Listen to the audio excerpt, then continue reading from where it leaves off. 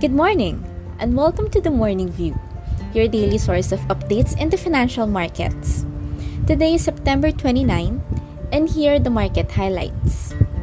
Local equities fell amid negative sentiment following the World Bank's downgrade on its Philippine GDP forecast for 2021 and 2022 to 4.3% and 5.8% from 4.7% and 5.9% respectively. The Philippine Stock Exchange Index finished at 6,885.4. Local fixed income yields continued to rise in response to rising U.S. Treasury yields. On average, yields rose by 2.10 basis points day on day, led by the belly of the curve.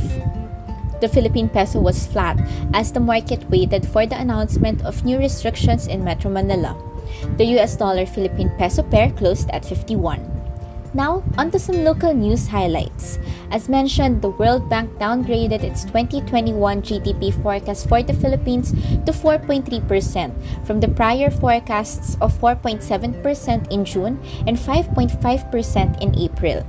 The multilateral calendar cited the surge in Delta infections and slow vaccination rate for the downgrade. The World Bank expects the Philippines to reach herd immunity by the second quarter of 2022. We turn our spotlight of the day over to San Miguel Corporation, which has been in discussion with Palafox and Associates to help them with Pasig River Expressway Project or PAREX. The PAREX project will run along the banks of the Pasig River and will be a 6-lane elevated expressway that will start from Radial Road 10 in Manila to Circumferential Road 6 in Taguig. Meanwhile, at the overseas markets, U.S. equities declined amid rising yields on U.S. Treasuries and inflationary worries following hawkish comments from U.S. and European central banks. The Dow Jones closed at 34,300, while the S&P 500 closed at 4,352.6. European equities declined as investors weighed rising yields in the US and renewed growth concerns over China's economy. The MSCI Europe closed at 149.71. U.S. Treasury yields continued to rise following the statement from Chairman Jerome Powell that elevation in inflation may last longer than expected.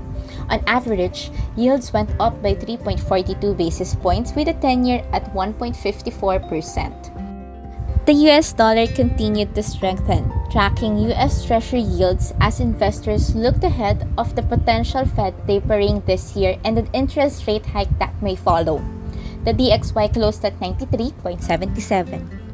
Lastly, for the Asia-Pacific markets, Asian equities declined amid power supply issues in China. The power squeeze has caused factories to stop operations to meet government's goal for carbon reduction. The MSCI Asia-Pacific ex-Japan closed at 639.88. That's all for today. Please join us again tomorrow for another fresh episode of The Morning View. Incidentally, we would like to inform our listeners that starting Monday, October 4, we will be transitioning to a weekly roundup on Wealth Radio. Until then, this is Fea Bengosa. Thank you and have a good day. PPI Asset Management and Trust Corporation is regulated by the Bangko Sentral ng Pilipinas.